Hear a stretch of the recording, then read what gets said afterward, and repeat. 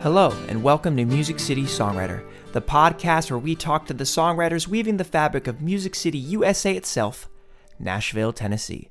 I'm your host, Matt Bednarski, and today on the podcast we have Ben Danaher. Drawing on the influence of legendary troubadours like Guy Clark, Rodney Crowell, and Townes Van Zandt, Ben Danaher first made a name for himself as a songwriter in Texas before relocating to Nashville. Along the way, he shared bills with Ray Riley Hubbard, Jack Ingram, Angelina Presley, Rhett Miller, Travis Meadows, and Amanda Shires, in addition to co-writing songs for Ryan Beaver, Bonnie Bishop, Rob Baird, and Justin Halpin, among others. For his own songs, Danaher collaborated with some of Nashville's fastest rising stars, including Maren Morris, on material that blended classic country tradition with modern rock and roll sensibilities. Recorded live and raw with his touring band, Danaher's deeply personal debut album, Still Feel Lucky, showcases his hard-won wisdom and cinematic storytelling, capturing slices of life with a candid honesty that cuts straight to the heart of things. Danaher lost his brother to murder and his father to cancer in short succession, and while many of the songs draw from that well of pain and loss, the music is anything but self-pitying. These are songs of revelation and redemption, reflecting a maturity and an acceptance that can only come with time and perspective. Writing the album was a therapeutic process for Danaher, an opportunity to make sense of the inexplicable, but it was also a chance to respond to the universe with love and gratitude despite all he's been through. I hope you enjoy hearing from Ben. He's a down-to-earth guy. And here's my conversation with Ben Danaher.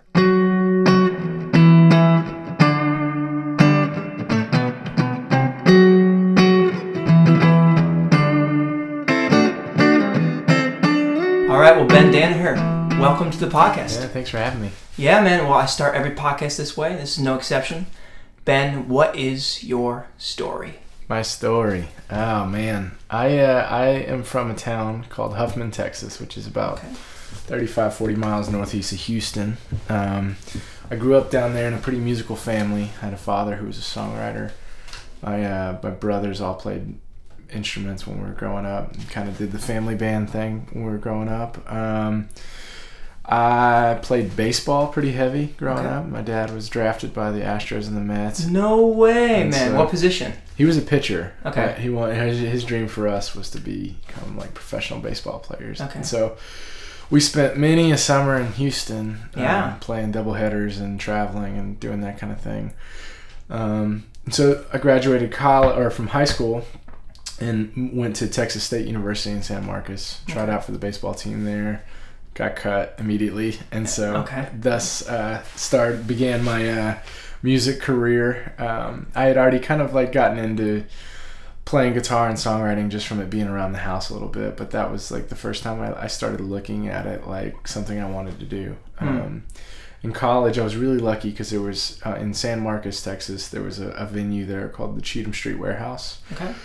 And the owner of the club was named Kent Finley, and he kind of was like a champion for songwriters and facilitated a place that songwriters could play and be listened to. And we need people in places like that. Yeah. That's awesome. Yeah. It was a great experience because, for me, it was like I would go to the dorms and get people to come out to the shows, and if they were drunk and loud, he didn't care about people being there. He would just like run them out of the place. Oh, right. It was about listening. It was about listening, yeah. Cool. He just actually last year got inducted into the Hall of Fame here. No, which was really cool. For what? Just for being I think for having such a great presence in the Texas music scene. Oh man, okay. And and so he was a good mentor to kind of latch onto early. I played probably my first 50 to 100 gigs in that club. All right. Learned how to form a band. Yeah. And as I got older, I graduated college. I got a degree in exercise and sports science. So were you while studying, performing and using kind of, releasing yourself through music? Did you think you wanted to do it in a career aspect while you were studying these other things? You're just doing it for fun at the time? I think, like my brother, at the time, my brother Brett was playing guitar for a guy named Pat Green. And in Texas, he was like at the top of the Texas food chain, right? And so it looked really glamorous to me. I didn't know how accessible it was to me. You know, I was getting some pretty good looks opening for some of those bands. But I still had like a doubt in my mind on whether or not this was going to be my career path. And so I finished my degree. And I remember there was a moment right at the end of my teaching degree where you could either graduate in December after your mentorship, or you could like go one more semester and get certified. And I went up to my mentor and I was like, I'm never going to use this. You know, it was like, it clicked on me. Ooh. And she was like, just go finish it. And so we did. And I graduated the next semester, and my brother Brett and I made like a little 5-song EP, and I started touring around Texas. And you know, it really wasn't until 2011 when I moved to Nashville that I felt like this was the moment, like I actually feel like a musician, and I actually feel like I'm supposed to be here and supposed to be doing things. Well, let's take a pause, because sure. So when did you actually start? Because there's one thing for playing music. Yeah. When did you start writing songs, and why? Yeah, I was probably 17 when I started writing songs, which, given my, I guess given like what was surrounding me, was a little late in the game. My brothers and my dad always wanted me to play bass in their band, and I don't know why I didn't want to do that, but yeah, I don't know. I don't know why I started. It was kind of like an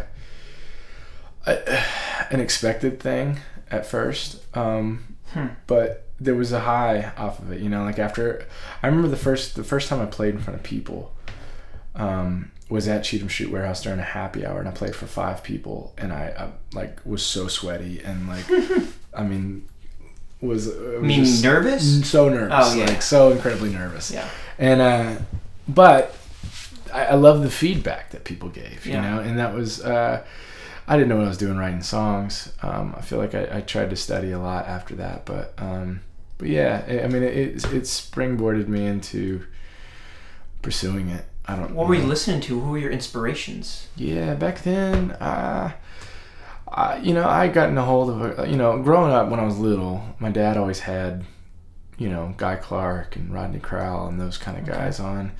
When I got to college, I hit like a pretty big Ray Charles phase, and like I get dug into the Merle Haggards, and the Texas country scene was really big, so I was really into Robert O'Keefe, who's a guy down there that was doing big things, and there's a guy named Jack Ingram who my brother and those guys were friends with that I really dug. So yeah, that kind of led me into that phase of things, and then as you know, it kind of evolves more as you get older. For and sure. more mature. So you start writing about 17. You go through college playing music. You finish the degree, and then you said you did an EP with your brother. Is that under your name or a duo? It's under my name. It's actually gone from the internet now. Oh, but, it's erased. Yeah. We had 2 singles that we put out in Texas, and both of them charted for whatever that's worth. So you dug into that scene first. Right. Yeah. That was. How long did you do that for? About 5 years. Oh, is it okay? Wow. Yeah. That's before picking up moving here. 5 years in the Texas scene. Yeah. Were you kind of going all in, or were you doing other things to stay afloat? Well, I had to. You know, like I couldn't afford to go completely all in. I worked a day job weed eating and mowing grass at this guy's property for a good chunk of that time. But yeah, I mean, I had a band, and we would get in my truck and tour around Texas. We'd hit all the big cities, and it's its own country. Yeah, it's a big place, man. It's a different world down there. But there was a moment where it clicked down there for me too, where you know it wasn't. This isn't right. You know, it wasn't like there was anything bad about that scene. It just, I don't think I was fitting in that mold. Musically, yeah, socially probably too. Okay, in a way, mainly musically. I think we opened for a guy named Randy Rogers down there who does great, and we're lucky enough to get this gig. We get in there and he's got 3,000 people there, and we sold like 5 records at the end of the night, and I was like, this is not lining up right, you know? Yeah. Okay. Like, so, and it's a pretty big party in some sense, you know? And for me, I was looking at the songwriters that were writing some of the hardier stuff and introspection, things sure, like that. Yeah, deeper content. There's a songwriter that lives here named Alan Shamblin, he's just got inducted into the Hall of Fame a couple years ago, and he's from Huffman, the town we grew up in, and he kind of, in a way, talked me into moving up here. He broke it down in a way that seemed less like a sellout move or like a deserting move. It was, you know, he asked me who all of my heroes were, and there were Guy Clark, Townes Van Zandt, Rodney Crowell, Willis Allen Ramsey, like all those troubadour type of guys, and it turns out they had all either spent time or did still live in Nashville. And so I figured, why not give it a year, you know? Give it a year, and that was how many years ago? That was 6.5 years ago. All right, so 1 year turned into 6. Yeah, so you picked up and moved here. Then what happened? You know, like when I got here, like I had written a song with a guy named Rob Baird who lived in Austin, and he signed at Carnival Records here. Sure. And they put out the song as a single, and so I got a lot of love from them as far as letting me get in the circuit of their writers and their publishing stuff, and that was great because they had really good writers over there, and it seemed like that was one of the one companies in town that wasn't so concerned with a bottom line of making X amount of money back off of like a huge radio single. I mean, obviously wanted those things, but they invested in writers that they really cared about. And cool. I was lucky enough to get into those circles for a second and writing with the Brent Cobbs and the... he's great. Yeah, and there was a guy writing a lot over there named Jason Sines, who was really great. And I'm trying to think of who else was over there. Stephanie Lambring, Adam Hood. It was a good scene there for a second. Were you coming here to... just jump in the writing scene, or were you saying, I want to be Ben Dan-Hur, the artist, putting out records? Mm-hmm. Or were you kind of just like, I'm just here? What was your thought process? Yeah, I think when I got here, I thought that I was going to like waltz in and get a publishing deal. Everybody thinks that, so there you go. Yeah. And, I remember having a meeting with my PRO, my BMI rep, and she was like, you should pick one or the other. You should pick either being a writer or being an artist, and that went against everything I thought I believed in, because my guys were Hank Williams and Daryl Scott and guys like Travis Meadows, and who wrote songs and went out and performed them and like made music. I didn't think you had to choose one or the other, and so that was a little weird to me at first. And so as I dug into the publishing stuff more, I started realizing what publishers were looking for in 2016, 2017, 2018. It's not necessarily, the purest thing all the time. Yeah. Like they're looking to make a buck, and I don't blame them, but I had to make a decision. That's not your plight. Right. Yeah, that's either I play that game and everybody's expectations are there, or... Because the last thing I would want is to get into a publishing deal and everybody be unhappy a year later. Your songs aren't getting pitched. They're just tied up. And then the publisher's mad at you because you're not writing radio singles, and you're mad at the publisher because they're trying to make you write radio singles. I don't think that serves anybody very well. So I worked a job. I still work a bartending job at 3rd and Lindsley.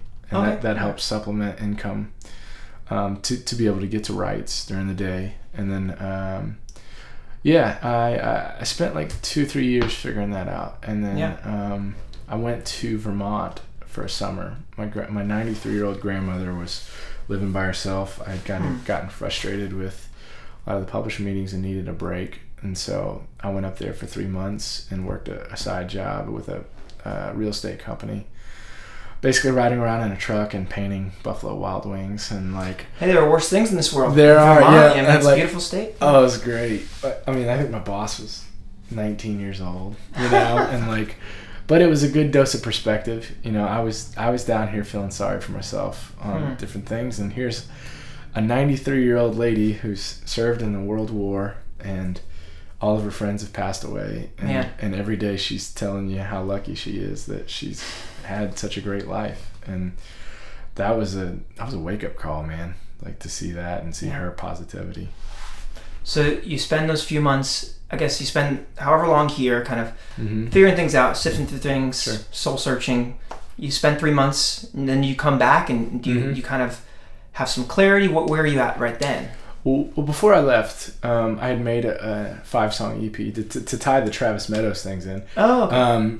I had taken a lot of these meetings, and everybody was telling me things were too sad or too slow, and then we'd somehow get on the topic of what you're listening to, and I would mention Travis's Killing Uncle Buzzy record. I was like, how great is that record? And everybody's reaction was always, oh yeah, this is the best record ever. And it's like, I would rather have that reaction any day than like you put me with a track guy and tell me how hot this new hit is or something, And so I actually found the guy who produced that record. His name's Reed Shelza, and we got together and made an EP in 2013 that is still on Spotify.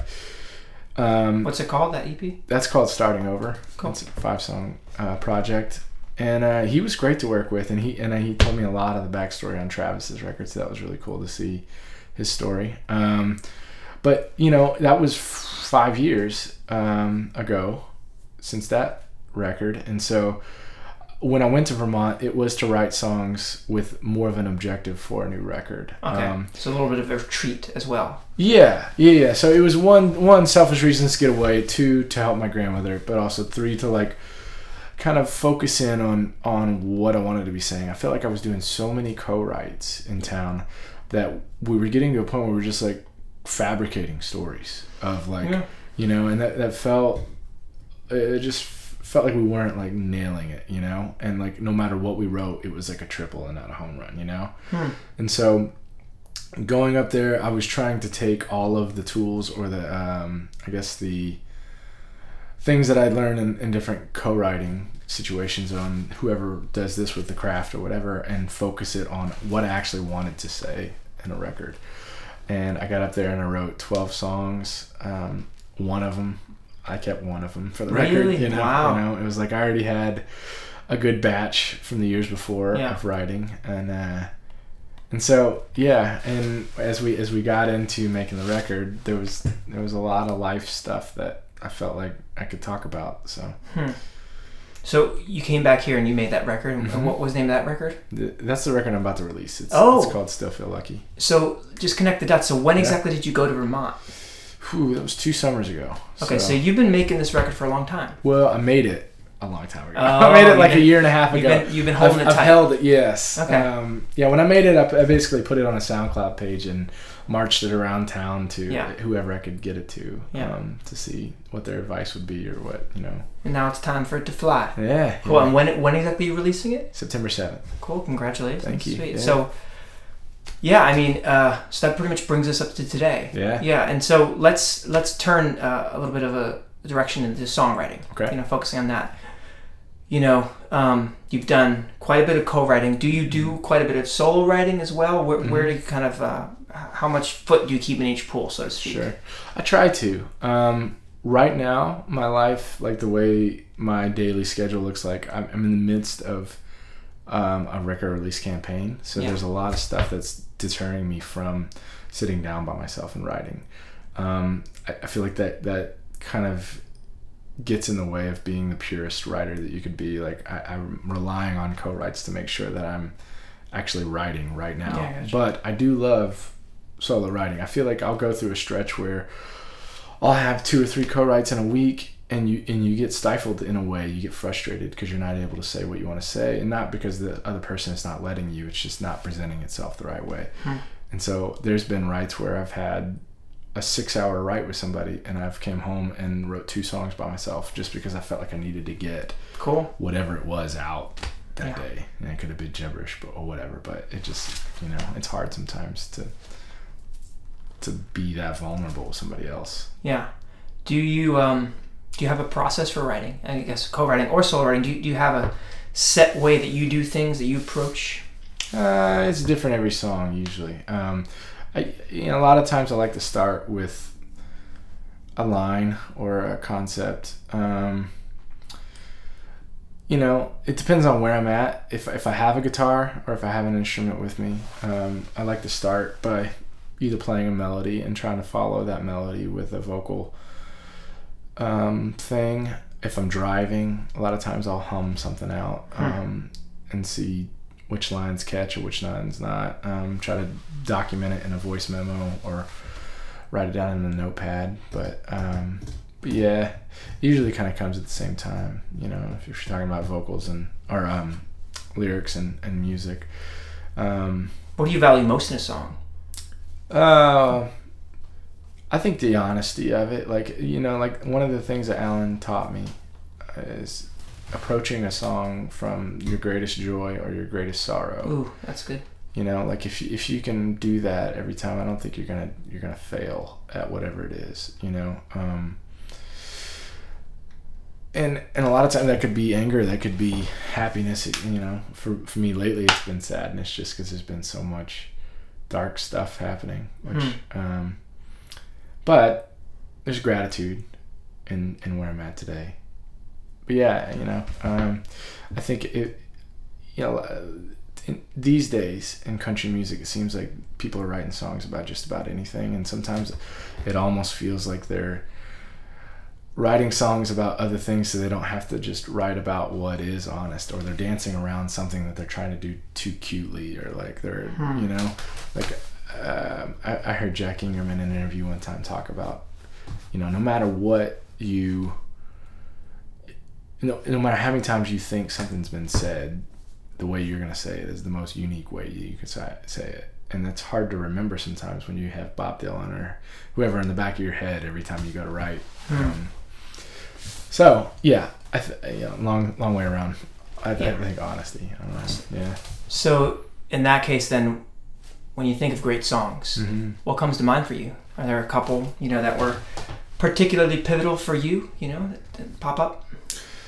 Yeah, you know, with a close tie to Alan, his catalog always reminded me of that. Like, I Can't Make You Love Me was his biggest one. Oh, the Bonnie Raitt cut. Yeah. Oh wow. Yeah. And The House That Built Me by Miranda Lambert was a big one. That was an interesting one for me, because when that song came out, it was the year that my brother had been killed, and his daughter was 3 years old, and all of us were kind of standing around looking at each other like, what are we gonna do?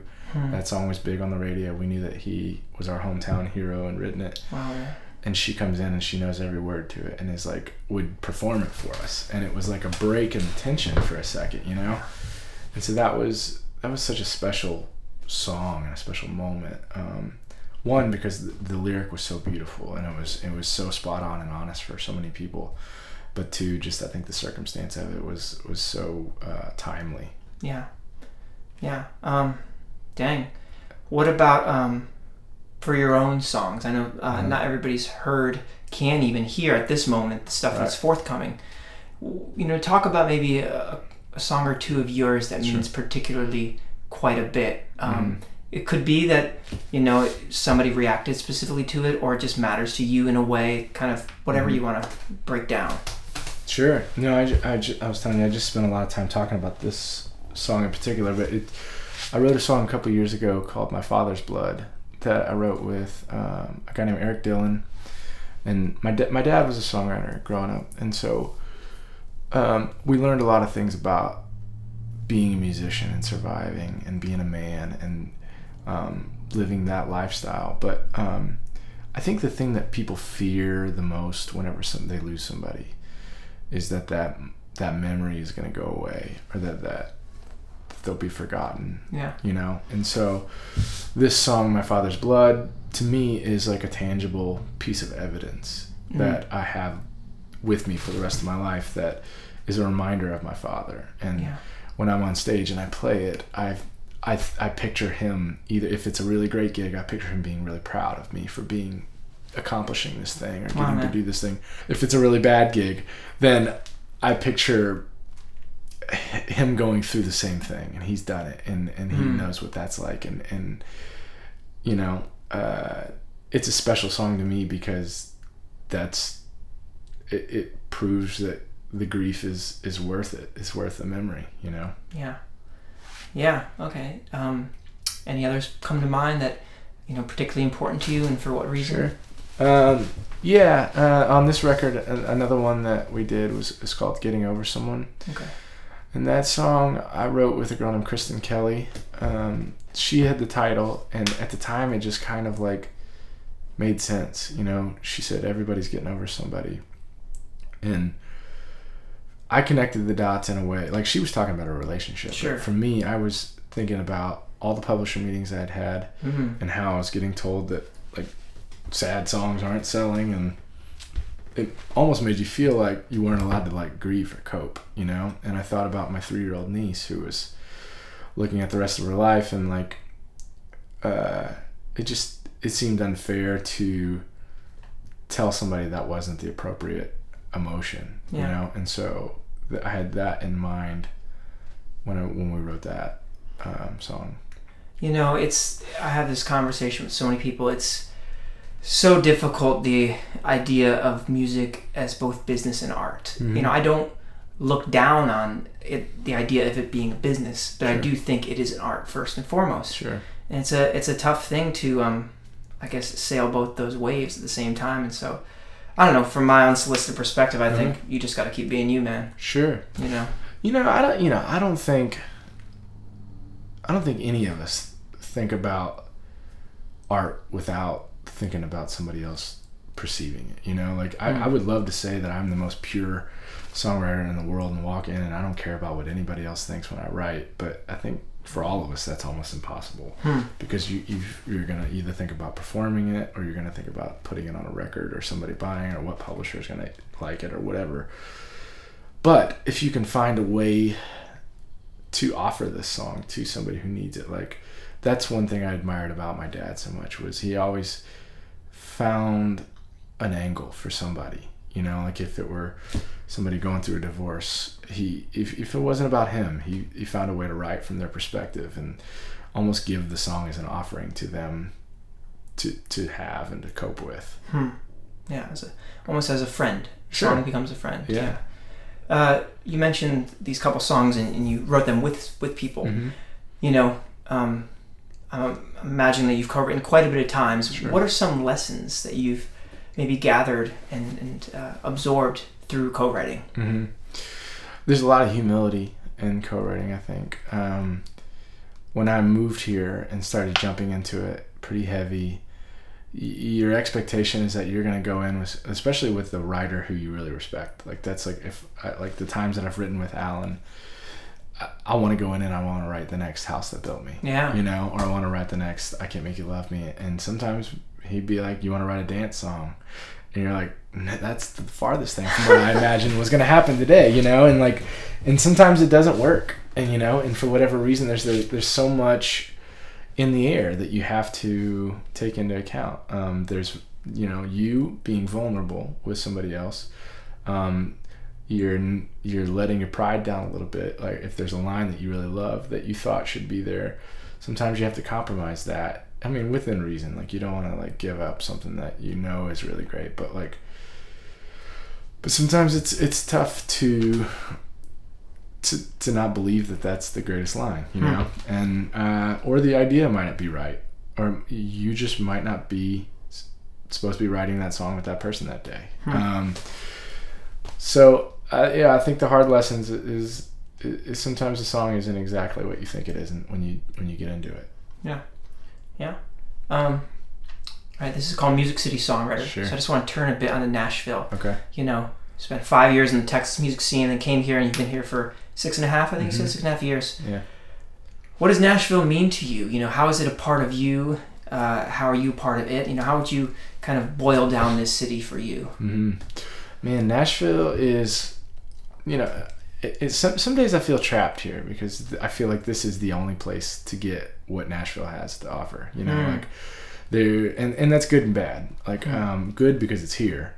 Two, because I'm bad because I'd love to be able to live somewhere else at some point in my life and just feeling like you have freedom. Freedom of experiencing another part of the country, which I did when I went to Vermont. But I feel like the resources here are incredible. Like when I moved here, it seemed like everybody wanted to help. That's great. And that was the most inviting thing in the world until they have to pay you. Then things change. But until they have to pay you. Yeah. So everybody will set you up with the meeting, and they'll set you up with the A&R guy, or they will connect you with the publisher, and the publisher will set you up with the writers, and everything will get everybody will help. Yeah. If you play the game the right way. It's until you get across the desk and you say, is this worth a publishing deal, or is that when the rubber really meets the road? Sure. Yeah.